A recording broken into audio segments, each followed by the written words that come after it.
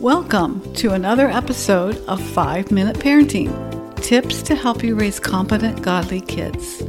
I'm your host, Sandra K. Chambers, and in this podcast, we cover parenting topics from both a practical point of view and a biblical worldview. Our goal is to help you raise kids with a positive, godly self-image so that they can become all they were created to be.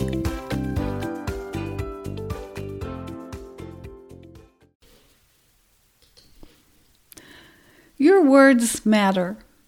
Have you ever heard a parent, perhaps in a grocery store, yelling at their kids, berating them, telling them they are good for nothing?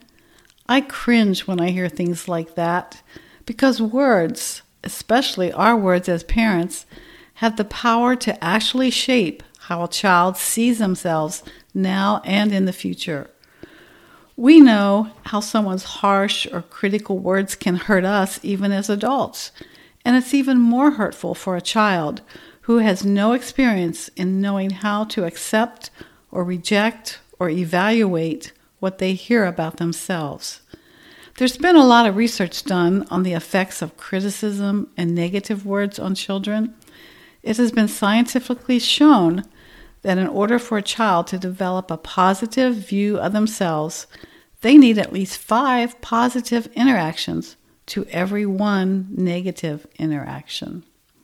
Do you remember the movie The Help? It was in 2011. Abilene is an African-American maid living in Jackson, Mississippi. She cares for Elizabeth's daughter, May, whom Elizabeth does not really treat well. But Abilene holds the child on her lap and she repeats to her, "You is kind. You is smart. You is important."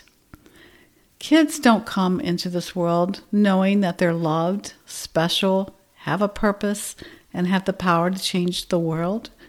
They have to be told this, and we as parents need to constantly let our kids know they are loved by God and by us, and that they matter. The purpose of our words should be to affirm, protect, and encourage our children so that they know they are loved, capable, worthy, and brave. Think about it. God used only His words when He spoke the universe into existence. In the book of Genesis, we see that God made us in His image and after His likeness. Therefore, we were created to be imitators of the way God operates. Our words have power.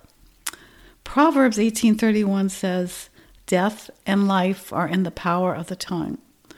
Our tongue can be used as a weapon to harm and destroy, or as a tool to build up and heal. In our everyday busy lives, we often don't even notice our words. We correct our children, sometimes even nag. It takes intention to speak positive and encouraging words. In the notes for this podcast, I've put a link to a list of short positive phrases you can use to encourage your child. You can download the PDF or print it out. Be deliberate about speaking words of encouragement, writing them notes, and putting them in your child's lunchbox, leaving them on their pillow at bedtime or under their plate at mealtime. Aim to offer these positive affirmations at least 5 times daily. Let's encourage our children so they can become all they were created to be.